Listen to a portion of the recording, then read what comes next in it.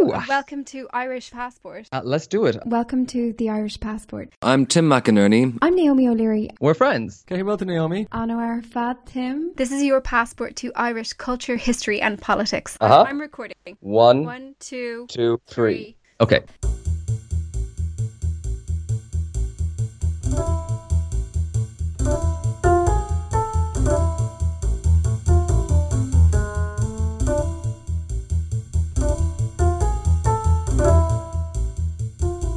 Hello, listeners. Hi everyone, and welcome to part 2 of our episode on Ireland's Lost Forests, where we've been getting to the root of why Ireland has... This may happen a lot. We've been getting to the root of why Ireland has such a small amount of forest cover compared to other countries in Europe. In part 1 of this episode, we took a look at the history of deforestation in Ireland and saw how a combination of over-farming, uncontrolled grazing, short-sighted policies and government mismanagement, both before and after independence, all contributed to the denuding of Ireland of its native woodland. Right, so if you haven't listened to that episode yet, it's probably a good idea to tune into it first because it provides a bit of context for what we're going to discuss today, and we'll be waiting for you back here as ever. In the second part, we are bringing you up to the present day. We're going to discuss some of the political forces that continue to shape the ecological landscape of Ireland and the forestry policy of the current Irish government. But first, we're going to take you to the remote Barra Peninsula, where in less than 15 years, a rewilding process has taken place that has caused a transformational effect, creating the return of the kind of woodland that once covered Ireland, but is now incredibly rare. It's a bit swampy there, mind yourself. Okay.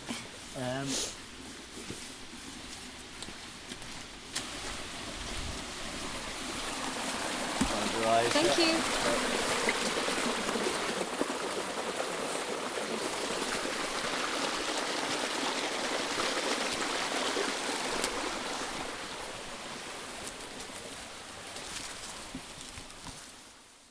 I'm picking my way through the densely grown trees and vegetation of a hillside that stretches up above the Atlantic Ocean. Gone to another spot. I'll go ahead of you so Sure. I can... I'm with Owen Dalton, a sculptor and restoration stonemason who in 2009 sold his house in Dublin to buy a neglected piece of farmland here in Cork on Ireland's southwestern coast. In his recent book, An Irish Atlantic Rainforest, Owen recounts his experience of coaxing this land back to its flourishing natural state. The book won an award and became a bestseller in Ireland. I started by asking him why he chose to use that word, rainforest, with its connotations of something precious and exotic, rarely used to describe Irish habitats, but with his help, increasingly common as a word to describe Ireland's native woodlands. After a couple of years, something started to dawn on me, because in the years after I moved down here, I started to really read kind of furiously any kind of literature I could lay my hands on woodland ecology and ecology in general. And I started to realise that what I had here wasn't just native forest, it was rainforest. And I couldn't believe it at first. I struggled to believe that that such a thing could be, actually true. But it definitely is. And the way you know that is the presence of what are called epiphytes. So these, for example, this is polypody fern. Polypody, the name comes from many-footed, because each of these looks like a little foot sticking out, each of the little kind of sub-fronds. These ferns are examples of epiphytes, which are plants that grow on other plants, generally trees, but without being rooted in the ground. So, for example, the ivy growing up that tree nearby, or you'll see honeysuckle on some of the other trees, they're not epiphytes because though they're growing on the trees, they're rooted in the ground. What's important about epiphytes is that because they're not rooted in the ground, they depend on the frequent arrival of moisture in the air around them, because that's the only way they can get moisture, is from rain or mist or fog or drizzle or whatever else. So epiphytes can only grow in places where you've you could talk about high rainfall, but that's only part of the picture. What's more important than the actual amount of water that falls out of the sky is that it happens on a kind of like on a regular basis. So these kind of species are able to survive. And if you go into any kind of a rainforest anywhere on the planet, whether it's a tropical rainforest like the Amazon or the Congo, you'll see epiphytes.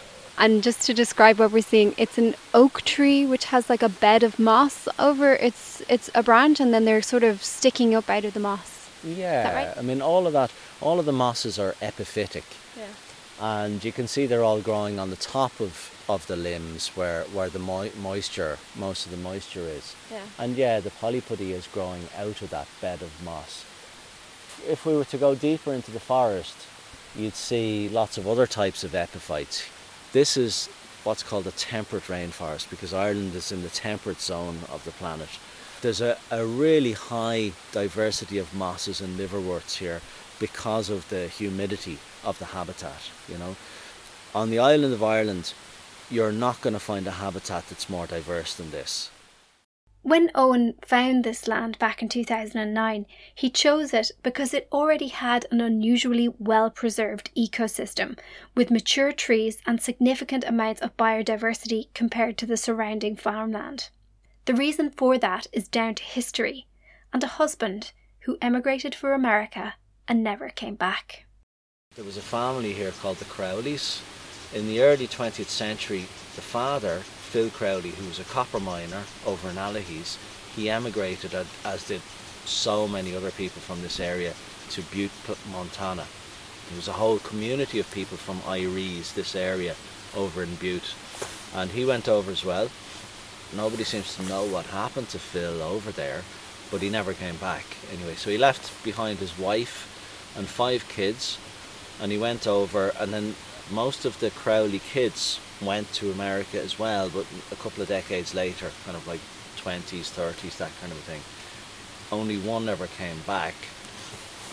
So really what happened, to kind of cut a long story short, is that from about 1909 onwards, the place wasn't really used as a farm. Now, I mean, they would have had a few cows, and they would have maybe been cutting branches for firewood, but it was very low-key stuff. You would have found pockets of wild native trees in the rougher parts of the farm, of which there are quite a few. So areas where maybe there was kind of cliffs and rock, and it was just, it would be useless for agriculture. So you just say, well, sure, look, we'll leave that, we won't bother with that. The same as what you have in neighbouring farms still. You have these kind of pockets, these refugia of not just the trees, but all of the associated biodiversity that goes along with a native forest ecosystem. After Phil went to the States and the land was kind of became disused, those trees were then able to seed back out into the land, and a forest was able to form. A lot of people have the idea that if you want a tree, you have to buy one and dig a hole and put it in and plant it. But trees have been reproducing without any difficulties for hundreds of millions of years. The thing that stops that is grazing by either domestic livestock, as in sheep, cattle, goats, or else artificially elevated densities and numbers of wild herbivores like deer or feral goats or whatever. But even though the land was full of mature trees and vestiges of woodland, the ecosystem was nevertheless in a seriously degraded state. A group of people who set up an alternative community nearby had released goats into the landscape, and they had multiplied. These goats were grazing the forest to death. Mainly the problem here was the feral goats, and they were literally just they'd stripped everything out from about head height down. There was no vegetation whatsoever beyond mosses and maybe a few highly unpalatable species of plants. The effect that the goats were having on the forest was primarily to prevent it from regenerating, because if trees can't seed and grow new trees, over time, as the trees age and die, the forest starts to contract and fade away.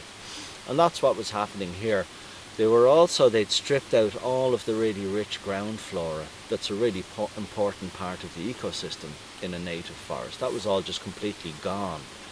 They had stripped the bark from a lot of the trees, which kills trees. So mature trees, if the bark is removed all the way around, the tree dies.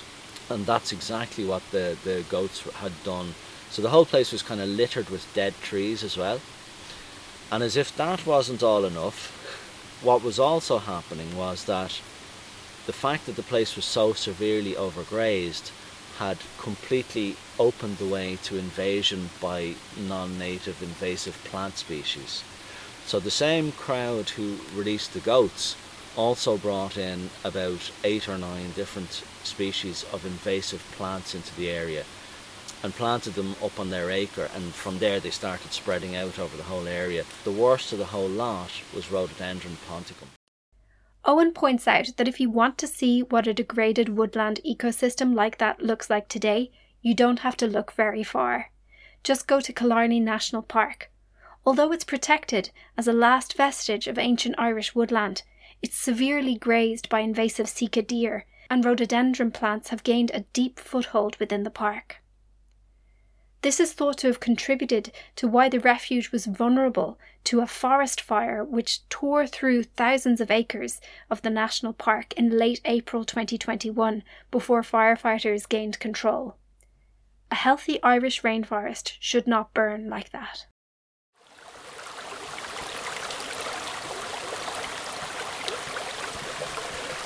That's a sound of a stream that happens to be flowing through the wood. Can you explain why is it that having all of this vegetation here means that it's less likely to flood on lower levels? Sure. Well, one of the really interesting things over this summer, for example, was that during the prolonged droughts that we had here, all of the streams and even the small rivers in the area all dried up. For a long period of time they went completely dry, whereas this stream flowing in through the woods kept on flowing. I think what was happening was that it's well known that rainforests of any sort absorb, during times when you get heavy rain and prolonged periods of rain, which is certainly what you get here in the winter, they absorb vast quantities of water and then let it back out slowly. So they essentially regulate the flow of water. So you don't get the extremes that you would otherwise get of either massive floods or rivers and streams drying up. It regulates them to the point where they keep flowing at a reasonable rate within certain margins throughout the year. So it's like a giant sponge that Totally. sucks up all the water and then sort of lets it out slowly. Yeah. And keeping everything else alive as well, everything Exactly. that needs the water. Yeah. This is a biological refuge for all sorts of species. When I say all sorts of species, I'm literally talking about thousands of different types of species. Ireland is undergoing massive collapse of nature right now, and that is undisputed. All of the data shows that. So, whereas a place like this is a refuge for many of the species that are declining so rapidly. You might wonder, how did Owen achieve the regeneration of this Irish ecosystem? Did it take a massive replantation project, huge manpower or investment? Well, actually none of those. As he explains, it just required taking human influences away. So what I did was I applied for a scheme called the Native Woodland Scheme, and in the meantime I started getting rid of the rhododendron and other invasive species in my spare time by hand by myself. I started with the biggest plants, and the reason why you do that is because your first priority is to stem the continued flow of seeds into the environment. A single rhododendron bush can send out 1 million seeds every year, and then you start kind of tackling the younger ones coming up all around the place. So about 1.5 years later, the Native Woodland Scheme application was approved, and some contractors came in and put up a deer fence. The following spring, the place just started to come to life. native tree seedlings started popping up everywhere, little oaks, birches, hollies, sallies, hawthorn, blackthorn, ash, and were able to carry on growing. In addition, I was absolutely so overjoyed to see the whole floor of the forest, slowly at first, but with increasing speed, started to kind of erupt with a really rich ground flora of like scores of different species, bluebell and lesser celandine and wood anemone and wood sorrel and dog violet and primrose and scores of others as well. Most of them were species that I just thought, well, they're not here. It's so difficult to imagine. It's so difficult, I think, now to look at this and to imagine what it was like. You know, if you can just imagine from this height down, there was no vegetation whatsoever, except, as I say, the mosses and a few other things that weren't really palatable, you know, very little. The place was literally stripped bare. And if you want to know what it looked like, go to Killarney National Park, particularly the kind of the western Moll's Gap side, and just take a walk and you'll see there's nothing there. You know, there's bracken. They won't eat bracken. And then there's all the invasive species, particularly rhododendron, because they don't touch that either. In the years since, you know, I've just watched the whole place come back to life, you know. Before long, a transformation was underway. That was there. That was all just completely open grass with a few gorse bushes. These are the pioneer trees. Exactly. Yeah, and you can see there's a mountain ash there coming up through it as well. That's a wild apple tree.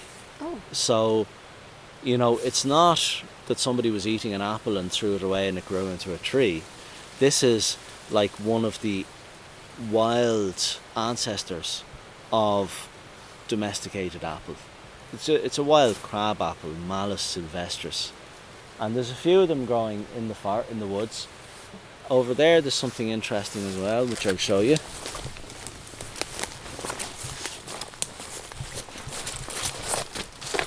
So all of this plant here and all of these kind of purplish flowers, that's called devil's bit scabious, and devil's bit scabious is the food plant for the larvae of a butterfly called marsh fritillary, which are Ireland's only protected butterfly because they're rare and declining across Europe, including Ireland. And they can't survive without that plant because they lay their eggs on it and the larvae then eat the leaves.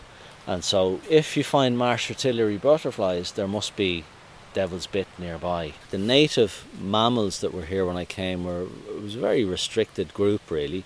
You had hares, stoats, foxes, badgers, wood mice. But with the kind of resurgence of the natural flora here and the return to health of the ecosystem, lesser horseshoe bats have moved in, and so have pine martens, and otters have started to turn up in the streams as well. Otters? Yeah. I didn't know otters could be in streams of that size. I was kind of amazed as well. Yeah, I mean, I've never seen one up this far, in fairness. They're always kind of closer down towards the sea, but that's not to say they don't come up here, do you know.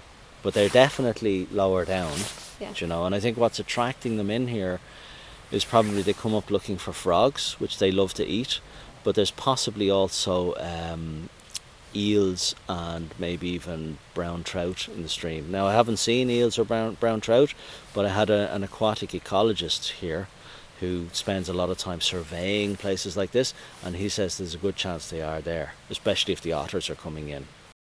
Just like we discovered in our last episode, here on the Barra Peninsula, the place names are a clue to just how ancient these habitats are. Owen pointed out that some stone remains stand in the forest, now overgrown with trees rooted within a crumbling wall.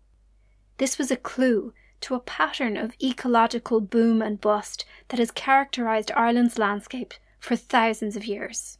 Where we're standing here, for example, this is an old pre-famine cabin, and if you look at the stream that's flowing just over there, that's the boundary between two different townlands, because the farm kind of straddles two townlands. Where we're standing is Boffigal, which means, in Irish, it means recess of the wild wood. And on the far side of the stream is Fonkil, or sometimes it's called Fonkil and the Woods. And Fonkil means sloping wood. So both names, and like most of the kind of like most townland names would have been established by about the 8th century AD. So we have an idea that up until that time there was still significant woodland in this area, because both names come from woodland. You went from a situation around roughly 4000 BC in which practically the entire peninsula was wooded, down to the present situation in which you've only got tiny little pockets here and there. But the interesting thing about it is that it didn't go in a linear decline like this. What you had instead was a collapse, and then a resurgence of woodland, and then another collapse, and then another resurgence, and then another collapse. Literally repeated cycles of collapse of the forests, and then the return of the forests. But the overall trend was downwards throughout. The archaeological evidence from this area seems to suggest that what was going on was that farmers came in, they cleared the forest. I think what happened was that they put their cattle into the forest. The cattle would start eating all of the vegetation, including the tree seedlings, and that would prevent the forest from regenerating, kind of the same as what I found when I came here. And if that goes on for long enough, over centuries, the forest just dies off, you know, and the people who are around don't even realize it's happening, because it's happening in a time frame that's far too long for them to perceive the changes, you know. What seems to have happened is that as a result of clearing the forests, the land became completely depleted over time, because the heavy rain that you get in these areas washed away, that you didn't have the forest and the other vegetation to hold together the soils and to retain the nutrients and all of that. Forests build soils, bits of sticks or branches or trunks that have fallen over, and leaves in the autumn. All of this constant rain of material onto the woodland floor, that builds soils. So without that, basically the soils would lose their fertility. The result was that you had environmental degradation and collapse, and it became impossible to farm, and the people moved away. That allowed, without the people there with their livestock grazing the land, that allowed the forest to return over centuries now. You got the process again restarted of all of this stuff falling down and building soils and building fertility. And then another bunch of people would say, do you know what, that land there, that's actually, you know, that could make a fine farm. And you'd start the cycle all over again, you know. I think really essentially that process, we're still in the midst of it, really, you know. What you had here in the 1840s was an absolute kind of apocalypse, really. This area was so badly hit by the famine. If you look at the Ordnance Survey maps for the 1840s, within the margins of this farm, you can see various cabins dotted around the place, as well as what's called a clachan, which was like a cluster of little cabins, nearly like kind of like a little hamlet of cabins. And then when you look at the following Ordnance Survey map from around 1900, they're all gone, or they're indicated, only the walls are indicated, which means that they're roofless. The population of the townland that we're standing in here now, Bothical, collapsed by over 50%. And the townland beyond the stream there, Fonkil, it was close to 75%. Generally, historians reckon that where you had population collapse around the time of the famine, roughly half of the people died and the other half emigrated, you know. But you're talking about an absolute catastrophe. It's not untrue to say that this forest wouldn't be here but for the famine, because the population of Beara went from 39,000 in the 1840s down to only 6,000 in the 1970s. The population decline continued for long after the famine, and the population only kind of started to stabilise around the 1970s. There's an important lesson in all of this, as Owen points out. His little piece of rainforest here on the southwest coast is far from the only rewilding project that's taking place in Ireland. But many of them are based on plantation schemes where humans cultivate and produce the seedlings and dig them into the ground. In many cases, this is appropriate, but that kind of approach is also driven by policy concerns. The production and the planting of trees involves labour. It involves money changing hands. There are economic actors who may benefit, and most of all, it can be measured. Civil servants can demonstrate to their bosses that X amount of euro translated to Y amount of trees planted in a year. But this doesn't necessarily all lead to a natural ecosystem. We tend to think of a forest as a bunch of trees, like a whole load of trees. But it's really not. A forest is an ecosystem composed of thousands of species, of which the trees are only really the most obvious part. At every level, from the ground flora, all the invertebrates, the insects and spiders, to the bryophytes, that is the mosses and the liverworts, to the birds, to the mammals, to the mycorrhizal fungi, to the lichens. You have to understand the forest as an ecosystem composed of thousands of different things that work together. And the fact that they work together is more important than the actual things themselves. It's the relationships between all of these things which co-evolved over eons, you know. One of the really important lessons of this particular place for me is that if you look at what's here, it would be utterly impossible for people to come along and create this. You couldn't come along with a bunch of tree saplings and say, let's make a forest and have it come out like this. You just couldn't. The only way that something like this can happen is by people standing to one side and letting nature take its course, removing the obstacles that we've put in the place of something like this happening, which is artificially high levels of grazing, removing those obstacles, or removing the rhododendron, which is another human impact because we introduced the rhododendron, and then just standing out of the way, you know. And that's the only way you can get an ecosystem as rich as this. If you plant a hazel that you bought in a garden centre or a nursery, you're not gonna get a hazel that looks like this. Trees that we buy and sell are domesticated varieties of native species. So they're kind of like they've been domesticated over long periods of time to give us what we think a tree should be like. Whereas nature, a wild population of trees, there's huge genetic diversity. People couldn't create something like this. And I think the lesson in all this is for us that what we really need to do to allow nature to return to a healthy state is we need to stand out of the way. All in all, this is, Owen believes, a hopeful story. If you remember that a lot of Ireland would once have been covered by habitats like this. Now there's only tiny little fragments. This is only a handkerchief here now. All together, all of the Western European temperate rainforests would have played their part, a significant part in regulating the global climate. Unfortunately, they're practically all gone now, but they could come back. That's the really important and hopeful part of the whole thing, is that the only thing that's preventing them from coming back is us, really.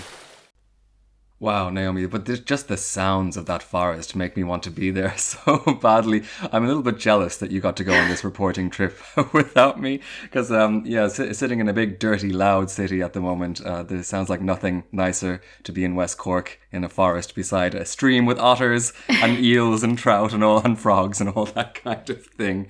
But it's so fascinating. And one of the details actually that struck me was that these goats that have caused such devastation just by themselves to that forest in particular was such a kind of random thing, you know, like just a group of people moved in, they had a few goats, they didn't look after the goats escaped, and an entire forest died, you know, because of this. It's amazing the consequences of just introducing, you know, new elements to this very, very complete and natural, full ecosystem. Exactly, like the chaos that, you know, some people's idea of what nature is caused, because they were probably thinking, oh, this is just nature, we just leave them. Something in Owen's book that I actually really wanted to share with you, Tim, is about some of the research that he did locally. So he obviously got really deep into like ordnance maps, population surveys, writing about the history of forests and ecosystems in the area. So he turned up some interesting stuff.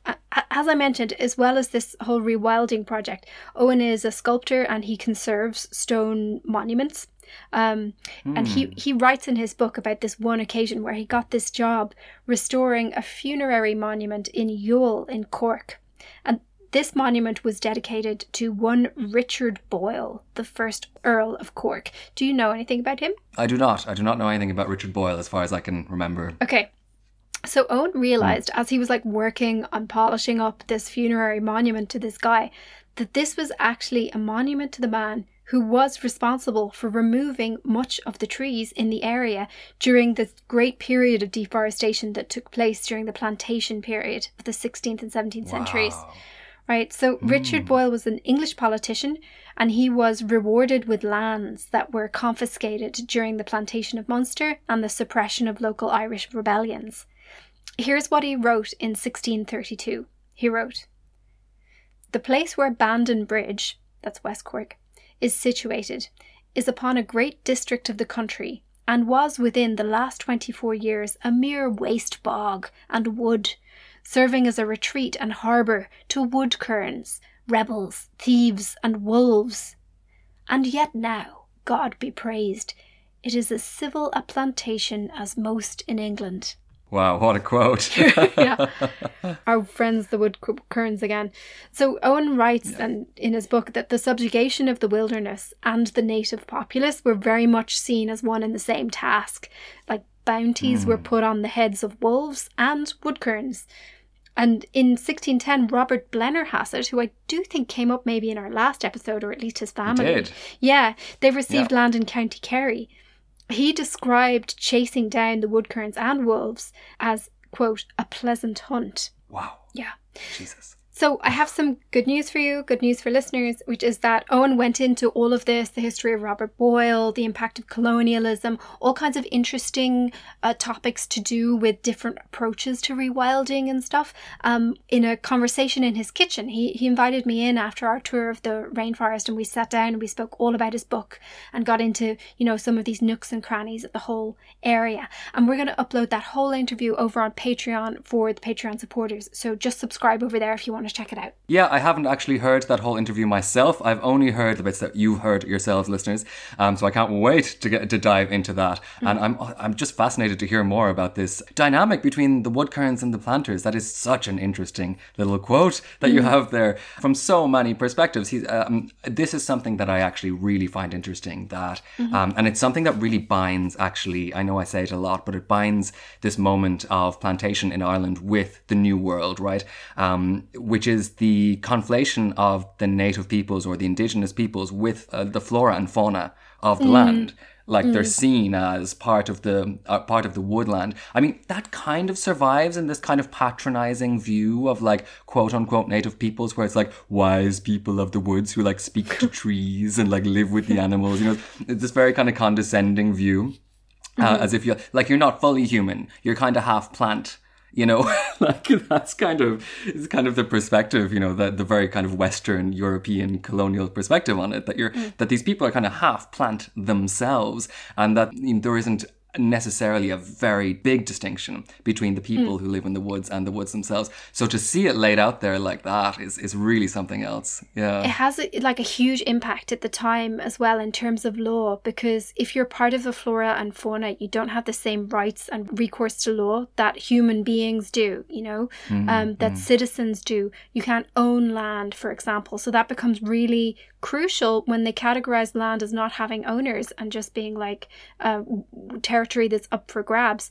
Like that was usually never the case. It actually had people living on it. It was just the way that those people were categorized were not as human beings in the same sense as the colonizing forces. They didn't have any recourse to ownership through the law. And that is something that completely unites the situation in Ireland and in places like Canada and the wider United States with native peoples there. Yeah, of course. Yes. If in order to take take this land, you have to view it or frame it as quote unquote virgin territory, as it's so often framed in that language. Yeah, you have to characterize those people as part of the woods, because you're clearing the woods and you're clearing the people. And for you to take that land, the clearing of both is necessary. Yeah, it's something else. Robert Blennerhassett, though, I mean, really does take it to another level when he talks about hunting people. Jesus, like, Yeah. Robert, It's like, grim. calm down. Yeah. Yeah. Gosh. A pleasant hunt. And yes, of course, so for listeners, that family did come up. I went because I was curious after we made our last episode. I went and looked up the Blennerhassett estate, actually, down in Oh, County did Kerry. you? I did, yeah. I found the house. It's still there. It seems to be the big house is still there. And they Wow. still have a little clump of forest. Yeah, not very much, but they do still have a little clump of forest. I wonder how old that is. But it was reminding me of, there was a TD, I don't remember her name in our last episode, who was advocating for the rebringing of forestry, industrial forestry, to the Gaeltacht in Kerry. And she was saying, back then, it was a crime to take the trees, she said, from the Blennerhassetts when they owned this land. You know, they wouldn't wow. let us take the trees. It was a crime. And now you're saying we can't even grow trees here. It's unsuitable. You know, that doesn't seem to make sense, she was saying at the time. And I was just thinking, she said, in my time and my father's time. That's what made me think of it. I was looking at the aerial photograph. I was thinking of that TD's father, you know, just stealing into those woods and taking branches, you know, and firewoods. You know, it's such an interesting and long history. And to see it come full circle like this, that same Blennerhassett back in 1610 was hunting people in those woods. It's crazy. Isn't it? It's crazy. What a history. I really want to know if that Blennerhassett girl that was in my school was one of them. I mean, She chances might are, have been. it doesn't sound like the most common name.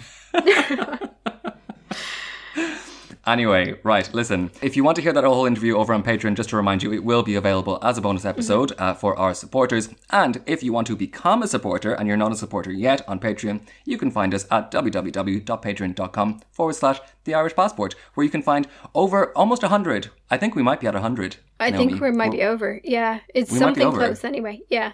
Yeah. Tons of episodes. 100 extra content episodes. If that's not worth your Patreon subscription, I don't know what is. Now, listen, I don't want to move away from Woodkerns quite yet. Okay.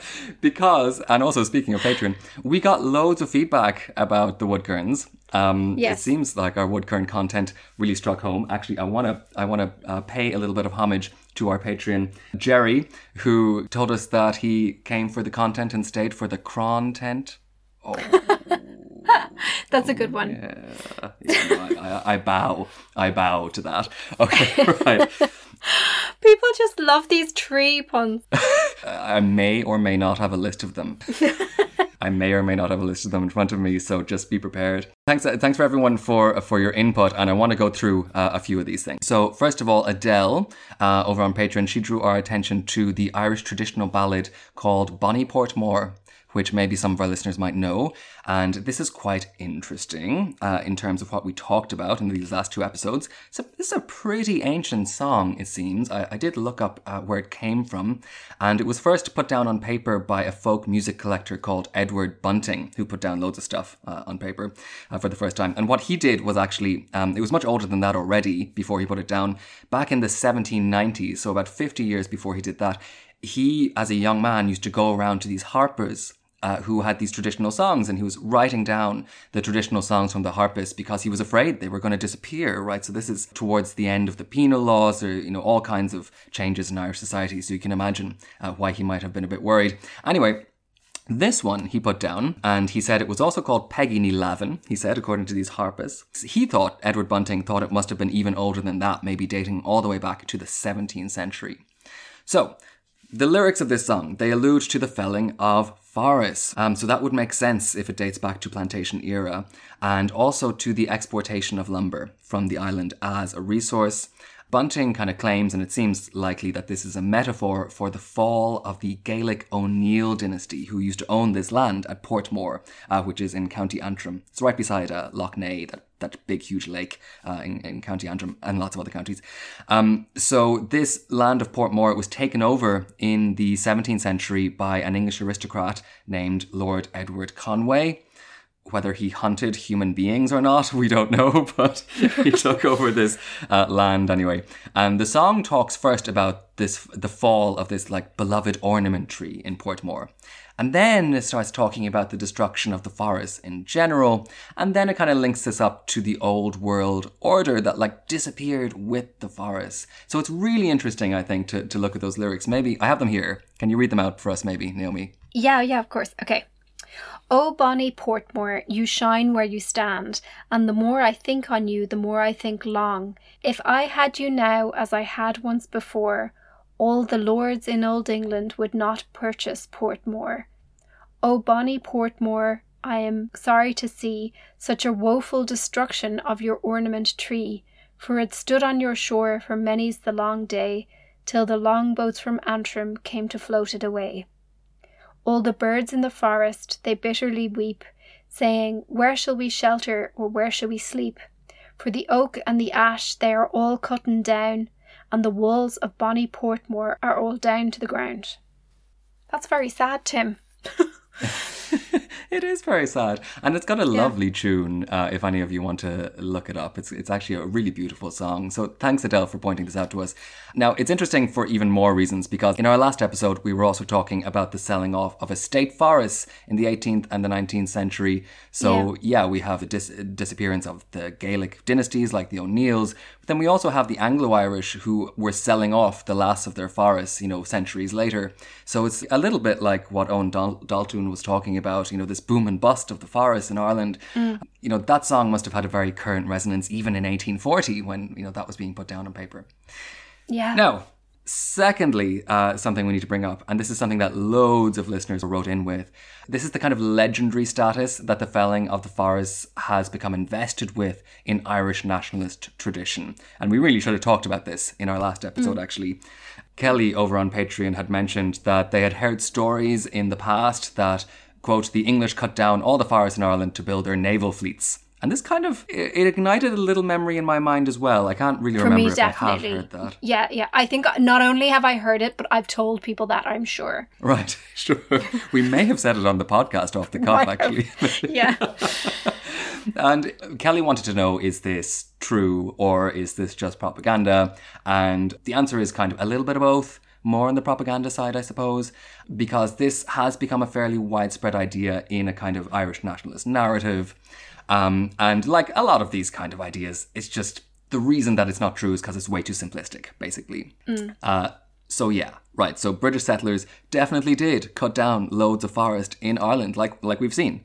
And they definitely did export huge amounts of lumber for shipping and loads of other things. Like they talk about it, doing this. And just like elsewhere in the British Empire, colonialism in Ireland was built on resource extraction. This is one of the reasons why they were there. So that's not a question. But that's only one small piece of the story, of course. We have to keep this in mind. One thing that, to temper this a little bit, to keep in mind, is that evidence suggests that a majority of Ireland's forests had already been cleared before the first plantations got underway. So this was not the one cause of clearing forests by any means. This makes sense if you just allow for the fact that agriculture was being practiced on the island for centuries before that. So, of course, loads of forest was already being cleared and was still being actively cleared also. So, colonialism definitely did play a major role in the clearing of the forests, in that, right? So, in the clearing of the land for plantations. But also, I would put it more at the door of the centuries afterwards, the 2 centuries afterwards, where you get this kind of deeply dysfunctional economic system that we talked about in our last episode, which endured just for so long and forced millions of tenant farmers to really intensively clear every little bit of land they could for cultivation. Owen was talking, right, about people who might have seen a bit of forest, in the 19th century and said, ooh, that's a nice piece of land, this was just very, very intense because of colonial mismanagement. So that's another reason, or another role, or a less visible role maybe that colonialism played in this.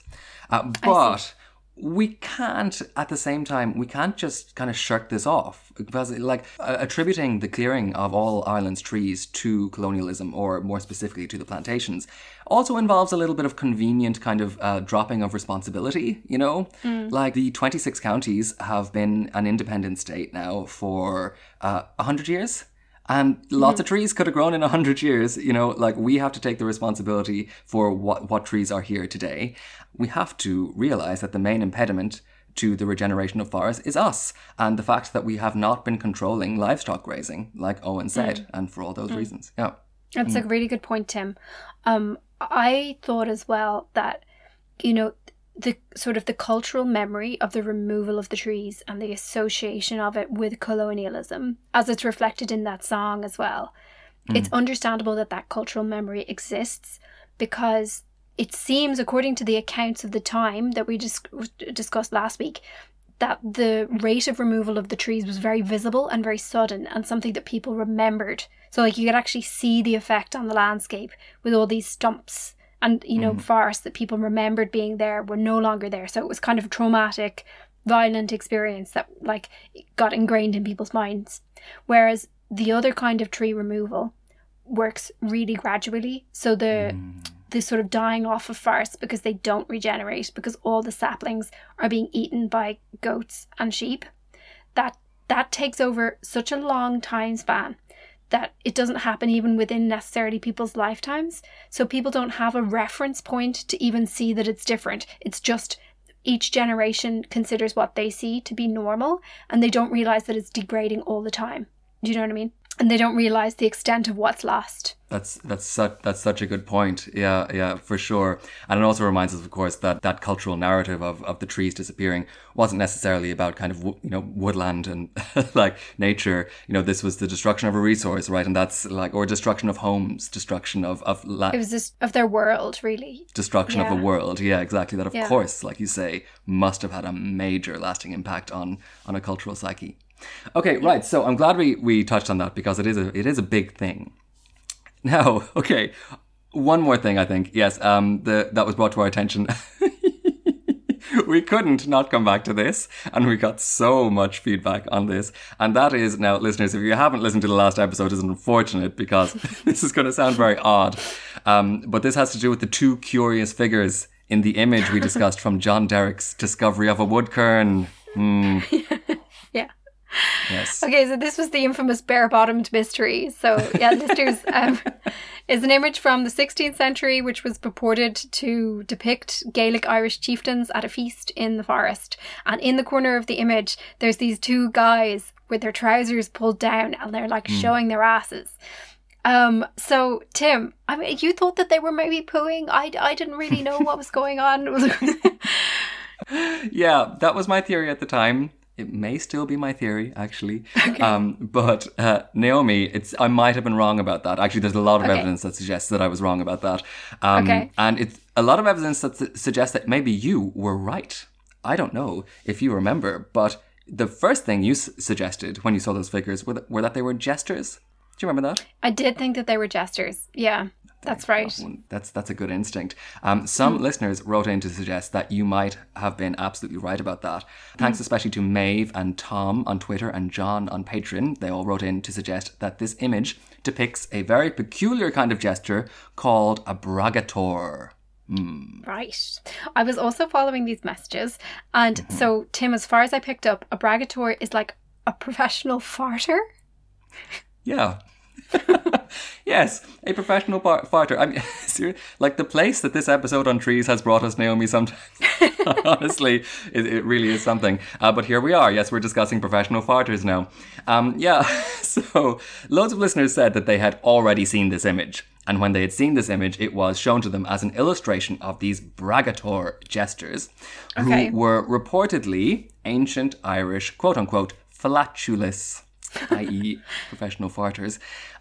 This is legitimately a thing, by the way, flatulism, I suppose, or flatulous. Professional farters have been recorded all over the world for millennia. They had them in ancient Greece. And they also they had them in the 20th century. It was kind of a party piece that you could go and see in a show. Like there was a guy in the Moulin Rouge who used to be a professional farter, apparently, in the That's the the guy 30s who or something. I heard of. I heard of the guy in the Moulin Rouge somehow. I think, didn't he, play, a tune? Wasn't it sort of musical? Wasn't that the idea? I think so. I think there is a recording. I never clicked on it when I looked this up. I think there might even be a recording of him.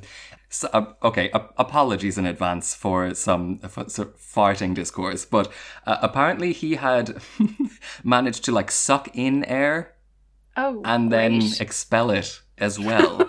Like he was actually playing a musical instrument with his bum. Okay. Yeah. So, yes. Okay, so that's him. Anyway, we're getting off topic. Wow. Listen, I'm not sure, because you can do all kinds of inventive things with a fart, as it turns out. It might depend on the tradition of the time, what you're expected to do with a fart. When I looked this up, one of the first things I found was a clip of a professional flatulist on Britain's Got Talent in 2015. Wow. Yeah, the art of flatulism is alive and well. And I have to say, it was disgusting, obviously. I did watch that clip. It was disgusting. And everyone was, horrified in the audience.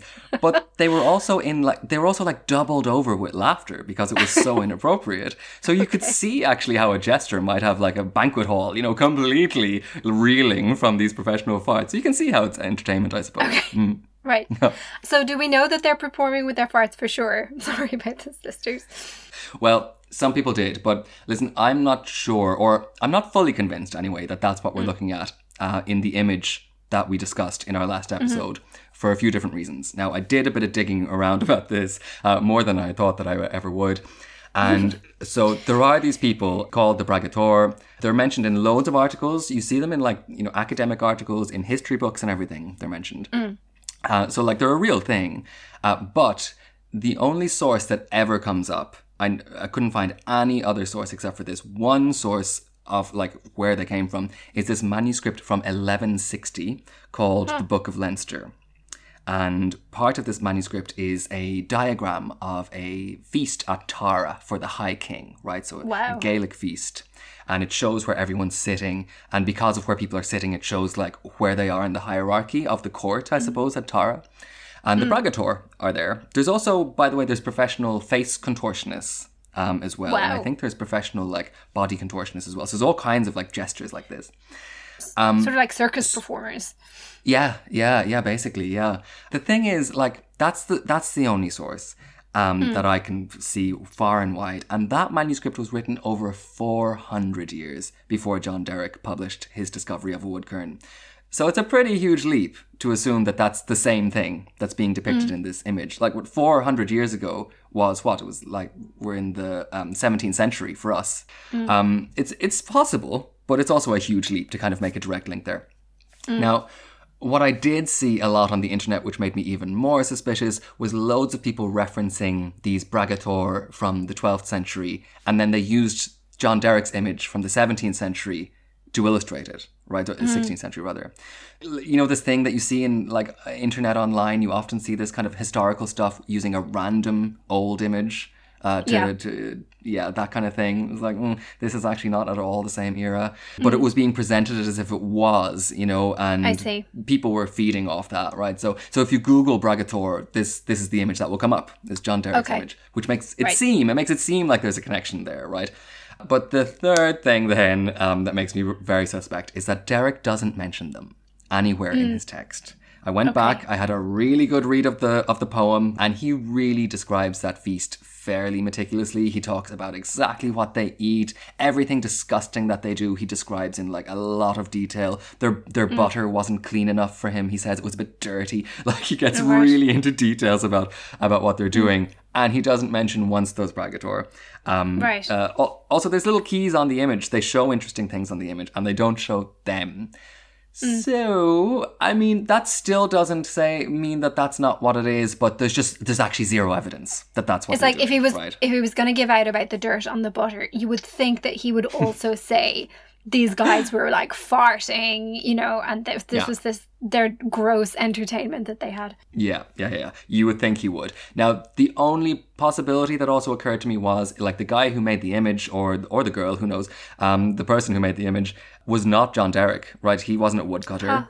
I presume. Right. So, because this was a very fine kind of art, right? An artisan would do this, who did this all the time. Someone else has done the illustrations to the text. Someone else, right. exactly. Yeah. And maybe they knew about the Bragator, and maybe they threw it in for fun. Who knows?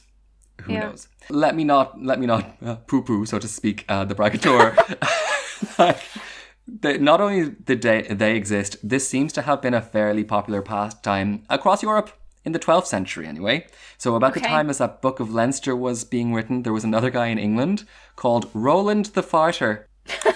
So he was also a jester who was so popular that the king bought him like a big estate and stuff. So, so, it definitely wasn't a specifically Gaelic thing. But yeah, end of that. There's no real evidence beyond making a pretty bold assumption that that's what we're seeing in the image.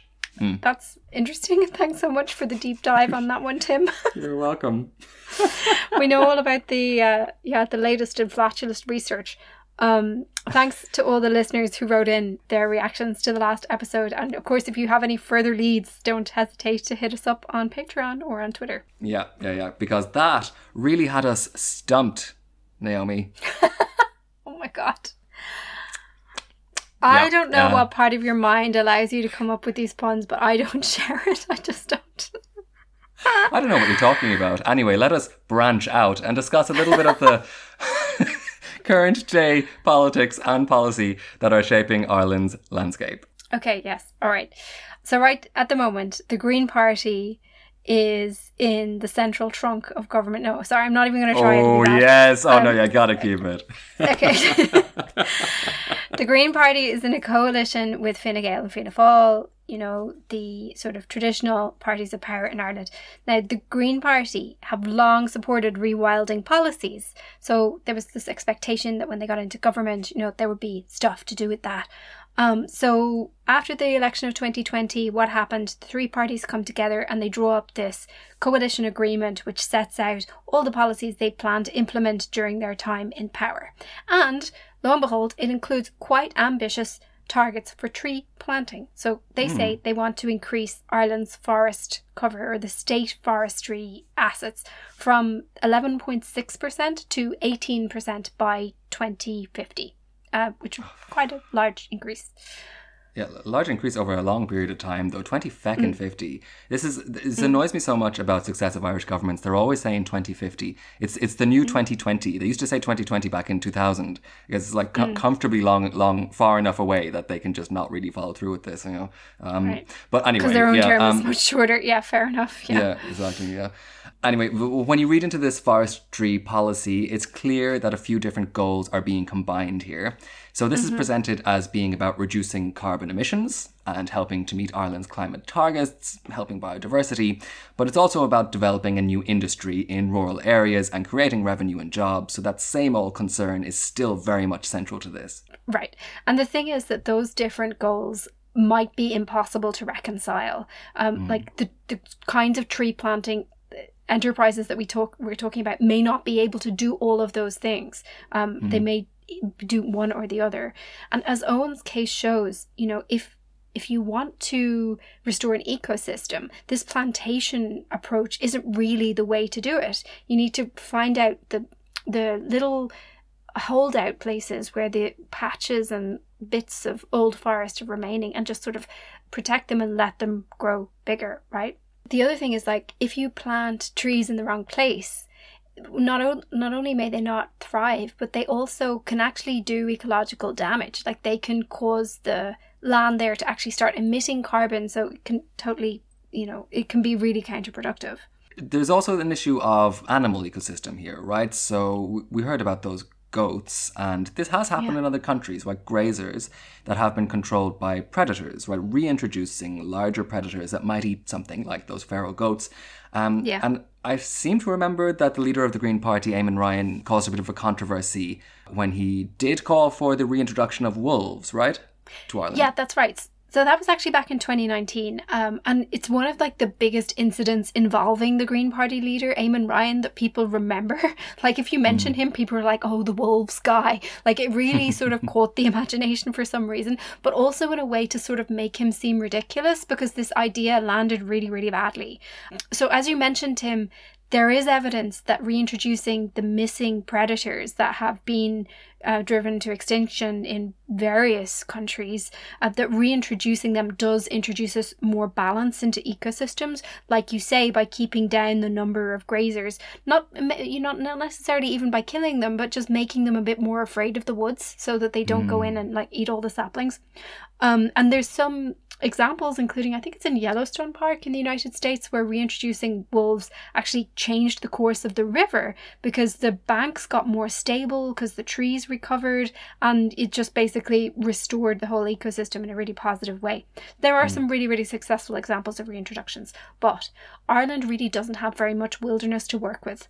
And the cultural memory of being around those kinds of animals has been lost. The last one was killed, they say, I think it was in Donegal in like the mid 1700s. So this suggestion really caused an uproar. It was both kind of hilarity, like, oh my God, aren't the Greens ridiculous? But also there was a lot of anger because, you know, still Ireland is a hugely agricultural country still. And people who have livestock are often really horrified at the idea of introducing anything that's going to prey on their sheep and kill their sheep. I like it. It's a chicken and egg situation, right? Because there really doesn't seem to be enough wilderness to kind of keep the wolves far enough away from cultivated terrain. Just give them an alternative, like, to eat. Yeah. Like, if they've got enough deer and stuff to eat in the forest, they're happy there. They're not going to come out and seek farms and livestock if they have enough stuff to eat elsewhere. They won't choose to come and mess around with human stuff. They just come out when they don't have alternatives. Right, sure. And this isn't by any means, I mean, I can completely see why Irish people saw it as ridiculous. But this is not at all seen ridiculous in mainland Europe, right? Like France and Italy and Spain and Germany are doing this all the time, like reintroducing not just wolves, but like bears and lynxes and stuff. Yeah. But of course, the big difference is that like there are just huge landscapes of thick, impenetrable forest and mountains, like forest covering entire mountain systems that just don't exist in Ireland, right? So, you know, you send the wolves in there, you'll never see them again. I think the big mountains is key, actually. Yeah, and there's big corridors of wilderness actually connecting these countries. What happened actually is not actually so much that they reintroduced these animals. They just got protected status. So previously it was okay to just kill them and shoot them. And there were very, very few left in Western Europe. But there were a few left in like these big forests, these huge natural reserves that they have over in Poland and Romania, places like that. And so there were populations of wolves there that were able to kind of repopulate the rest of Europe. Once they were no longer being killed so frequently, their populations began to recover a bit, and some wolf families and wolf packs began to travel back across Europe and repopulate other areas. So basically they had been almost wiped out, but they began to do, they've done you know, from an extremely low base, they've had something of a recovery. So we do have increasing wolf populations. And I have to say, just like people have a similar reaction, many people have a similar reaction to the way that it was seen in Ireland. There's a lot of horrified reactions, particularly from farmers. You know, they don't want their sheep to be killed. That's a cost to them. If you say, well, if you put up a fence, then the sheep won't be killed, because fences actually are really, really effective against wolves. Then they say, but we don't have enough money, you know, we don't want another cost, and so on. It's actually a really contentious issue.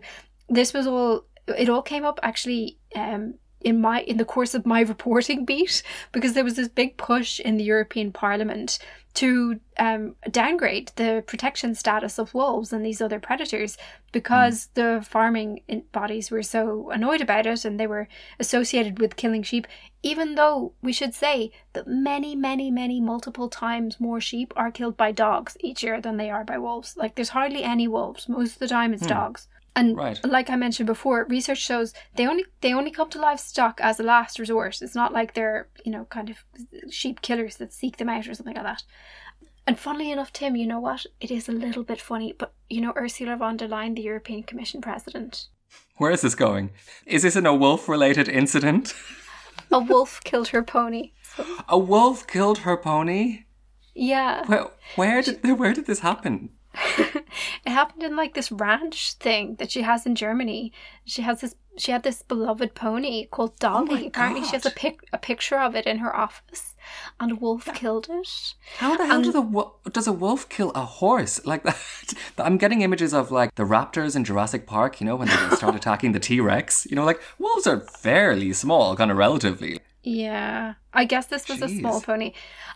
Anyway, people linked the killing of Dolly to this push in the European Parliament to like kill wolves, because Ursula von der Leyen is in the same political party as the party that was driving that in the European Party. It's the European People's Party. It's the main centre-right bloc. It's the biggest political group. It's the one that Fine Gael's in. So they came out with this like anti-wolf stuff. They were sharing like graphics of evil wolves eyeing innocent sheep and shepherdesses on social media. They were like, the wolf scourge. They were really anti-wolves, and simultaneously happened at the time as Ursula von der Leyen's pony was killed.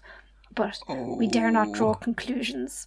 Oh, well, listen, if your pony was killed by a wolf, it would be hard not to go on a massive wolf murdering agenda. Like, you got a vengeful crusade.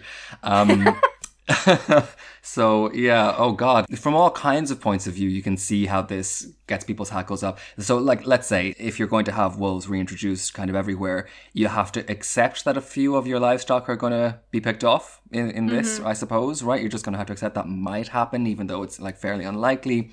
Or that you're going to have to change your practices, putting up fences and stuff. I'm amazed that the fences are such an effective deterrent against wolves. I thought they were supposed to be like proverbially crafty creatures, but they're actually not that crafty. I read studies about this at the time because it was I was kind of interested, and like the fence is like 95% effective of reducing these, but people don't obviously want to assume more costs. But I do think that this plays into like a whole existing culture of very negative views towards predators of any kind, whether it's like birds of prey or badgers. Even sometimes very innocent animals are kind of considered a threat to farming and agriculture. And I think it's not like every farmer has it in for these creatures, but like there's a certain heritage of preferring an empty landscape to work with. The animals that might be only a bit of a nuisance, but they're also just not profitable. They're not making you money, and they're on your land. Absolutely. So, like, from an Irish context, then, did Owen Dalton have any view on like what kind of species might be reintroduced in Ireland if they could? It's actually a really interesting topic, and it's one that we discussed in the Patreon conversation. But essentially, the long and short of it is that he believes that the aim here really is to create ecosystems that are self-sustaining. So just work away happily by themselves without needing the intervention of humans to maintain them. And there is a discussion to be had in an Irish context about, okay, what species could help to create that balance. And there's a lot of disagreement about it because of, there's actually very, very limited number of species that are considered native to Ireland, but there's also complex reasons why that's maybe not quite, like, we should consider more species native to Ireland. Wolves, as we said, maybe it's a bit of a stretch because Ireland really doesn't have the wilderness. But a case could be made for lynxes, Owen argues, because they're quite shy in general. They don't really come out and they don't come into conflict with humans as much, but they do play a similar role in the ecosystem. They're small lynxes. They're like big cats. Yeah, really. Exactly. As in like a big house cat. Yeah, right. So I feel like if I was in fighting form, I could maybe fight one off. I don't know, maybe I shouldn't speak too soon until I meet a lynx. But it is so interesting that the protection of a species, can have such a big impact like this, right? I'm reminded of something very similar. I'll be getting my species wrong here, but it's some kind of native pine marten, I think, is actively being reintroduced to Irish woodland because it protects the red squirrel in this really roundabout way. Yeah, it eats the things that eat the squirrel. I think it's other pine martens or minks or something. It's the grey squirrels, I think. Oh, the grey squirrels, sorry, rival. Yes. Yeah. It eats the grey squirrels, that's it. Because the red squirrels evolved alongside these things. And they put their nests like a little bit higher, or they know how to evade them, but the grey squirrels have like never seen them evolutionary, like really in their lives, so they just get picked off. It's such a fascinating like knock-on domino effect. That is fascinating. So it was the absence of the pine martens that allowed the red squirrels to almost get outcompeted by the grey squirrels. That's so interesting. Yeah, or part of the jigsaw, I suppose. I'm sure there's lots of reasons. Part of the jigsaw. So the contrary is also the case, though, sometimes, right? So when policies are damaging and they're introduced at an EU level, for instance, they can have really drastic effects. So we should talk about, for instance, the Common Agricultural Policy. Yeah, this is the elephant in the room, really. So the Common Agricultural Policy, which is called CAP for short, CAP, it's a cornerstone of EU policy. It's had huge consequences on the landscape in Ireland, certainly ever since it joined the European Economic Community in 1972. And the CAP is actually the single biggest budget item to this day that the EU has. Right. Wow. Okay. So can you explain what is this? Essentially, it's a food security policy that emerged from the wake of the Second World War. That was a time when there was like famine and food shortages and stuff in Europe.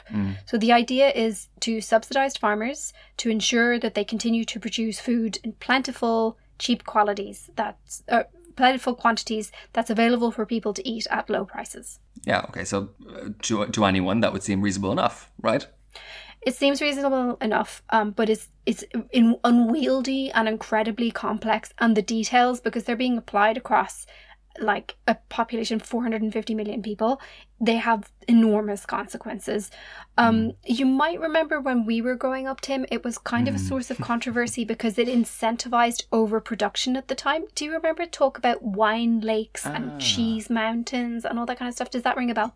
I do. I absolutely remember. Well, it's an image that doesn't really leave you. Yeah, butter mountains and olive mountains and kind stuff. Of thing. Yeah. Yeah. I would have heard this, for instance, I think in like high school geography, right? Right. So that was wasteful, and there was a lot of anger from agricultural producers actually outside the EU in other parts of the world because they felt that the EU was like dumping excess agricultural product into their markets and that they couldn't compete with this subsidized stuff. You hear similar criticisms of like the Chinese steel industry and stuff today. But that was sort of reformed. It goes through these cycles of reforms and then comes in place for 7 years. In recent years, as Europe becomes more and more focused on climate policies and biodiversity and questions like that, the CAP has become kind of notorious for something else, and it's all about the environment. Okay, all right, so walk us through it. Right. So broadly speaking, the CAP pays farmers according to the size of their land, okay? But to qualify for payments, you had to have land that's like deemed farming land. And that meant that it basically couldn't have trees on it. So farmers had an incentive, if there were any spare bits of woodland or wetlands or any other kind of habitats, to just flatten them, to flatten those special habitats so that the land would qualify for payments. And if there was even a little bit, like so much as a pond or, you know, a hedgerow or something, it might actually reduce the payments that you're getting, because when the map is marked out, they literally draw a circle around it and they say, no, not that part, that's not agricultural land. So this is very much associated with the collapse in biodiversity in Europe, which is incredibly severe. I mean, we're talking about pollinators, bees disappearing. And it's estimated that the world in general lost 2/3 of its animals in the last 40 years. And in the EU, it's like widely accepted that the CAP has been a major force in shaping the landscape. Right, and not just of Ireland, I suppose, of all kinds of places. Exactly, So across the what's block. happening with this? Have they recognised this? Is there, what's happening with this? Yeah, it is recognised, and there's been this huge effort to slam on the brakes and reform the CAP to remove these incentives. And if you listen to the civil servants that design it now in the European Commission, all their talk is about biodiversity and climate goals. You know, it is a very big emphasis. But it becomes incredibly difficult to turn around. It's like turning around an oil tanker, because at this point you have this massive farming industry which is very dependent on these payments. They've created this dependency, and it's very, very nervous about any changes that might reduce or threaten those payments. So it's been really, really, really difficult. And the whole negotiation of the thing, it's thousands and thousands of pages of text, incredibly detailed, multi-layered, and many, many different interests. It's like a tug of war to try and get it so that it serves their interests best, you know. And most of all, farmers are kind of saying, like, please just don't ask us to do more stuff, because they say, you know, our margins are very, very small. We're doing a really important job here. We're growing food. And don't put more burdens on us to do this or do that or project this or whatever. You know, they kind of just want to get payments and to be left alone, more or less. All these negotiations actually went on for years, but they produced a new CAP, new deal, which has come into force just this year, actually. And it's going to be in force for the next 7 years. And it's all been changed. And it's supposed to incentivize farmers to preserve biodiversity spots on their farms and to essentially farm carbon, basically, by protecting and restoring carbon sinks. So the idea is like, you can say, I've got a wetland, here it is, and then you fill out the form and stuff, and you can get money for preserving it, or you can get money for preserving whatever features that there are. There's no question that the intention behind it is there. The intention is to turn this around, certainly. The big question, though, now is, how is it going to be implemented? Because although this is all sort of designed at an EU level, what's crucial is how it's implemented nationally. It's national governments who actually write their own plans about the implementation of the CAP, and they oversee the whole implementation of. And there's quite a lot of leeway.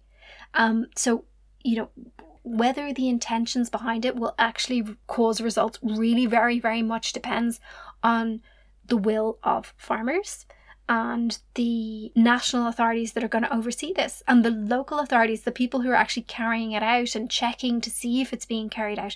That's where we'll see whether it actually works or not. Certainly the intention is there, but the jury's still out in terms of whether it will actually work. Wow, okay. It's kind of annoying that we're even like in the situation already that why did you let this happen in the first place? It's going to take so much work to get back to it. And that's actually a feeling that I've had for the last month, really, with these 2 episodes, and especially listening to Owen Daltoon. I'm angry about this, Naomi. I'm angry that, like, where are my forests? I feel like this is a bit of my heritage as an Irish citizen that's like not being managed properly, like this is a piece of the natural landscape, that beautiful sound, that sound of those rivers, and like the forest that you and me remember, right, from growing up, those little bits of forest where you did see a red squirrel, you saw that rich texture of all of those species together. That's just being like destroyed through negligence and through ignorance, is just so infuriating. I want to be a woodkern, Naomi, is what I'm trying to say. Anyway, listen, you can, remember, everyone, listen to that full interview with Owen Daltoon where he tells us all about his book. And I have to say, Naomi, that his ideas are evergreen. Yeah, very good. Listen, it was such a joy to visit the Irish Atlantic rainforest down in Barra for this episode and speak to Owen. And I do recommend his book. It's a brilliant read. We'll put a link to it in the show notes where you can check it out. Thanks to everyone for listening. And before I let you go, Naomi, there's one last thought I've had about those goats, Yes? Let me tell you, eating all that bark. I just wonder that they didn't get sycamore. Oh my God. Sloan. I'm sorry, everyone. Sloan, I'm sorry.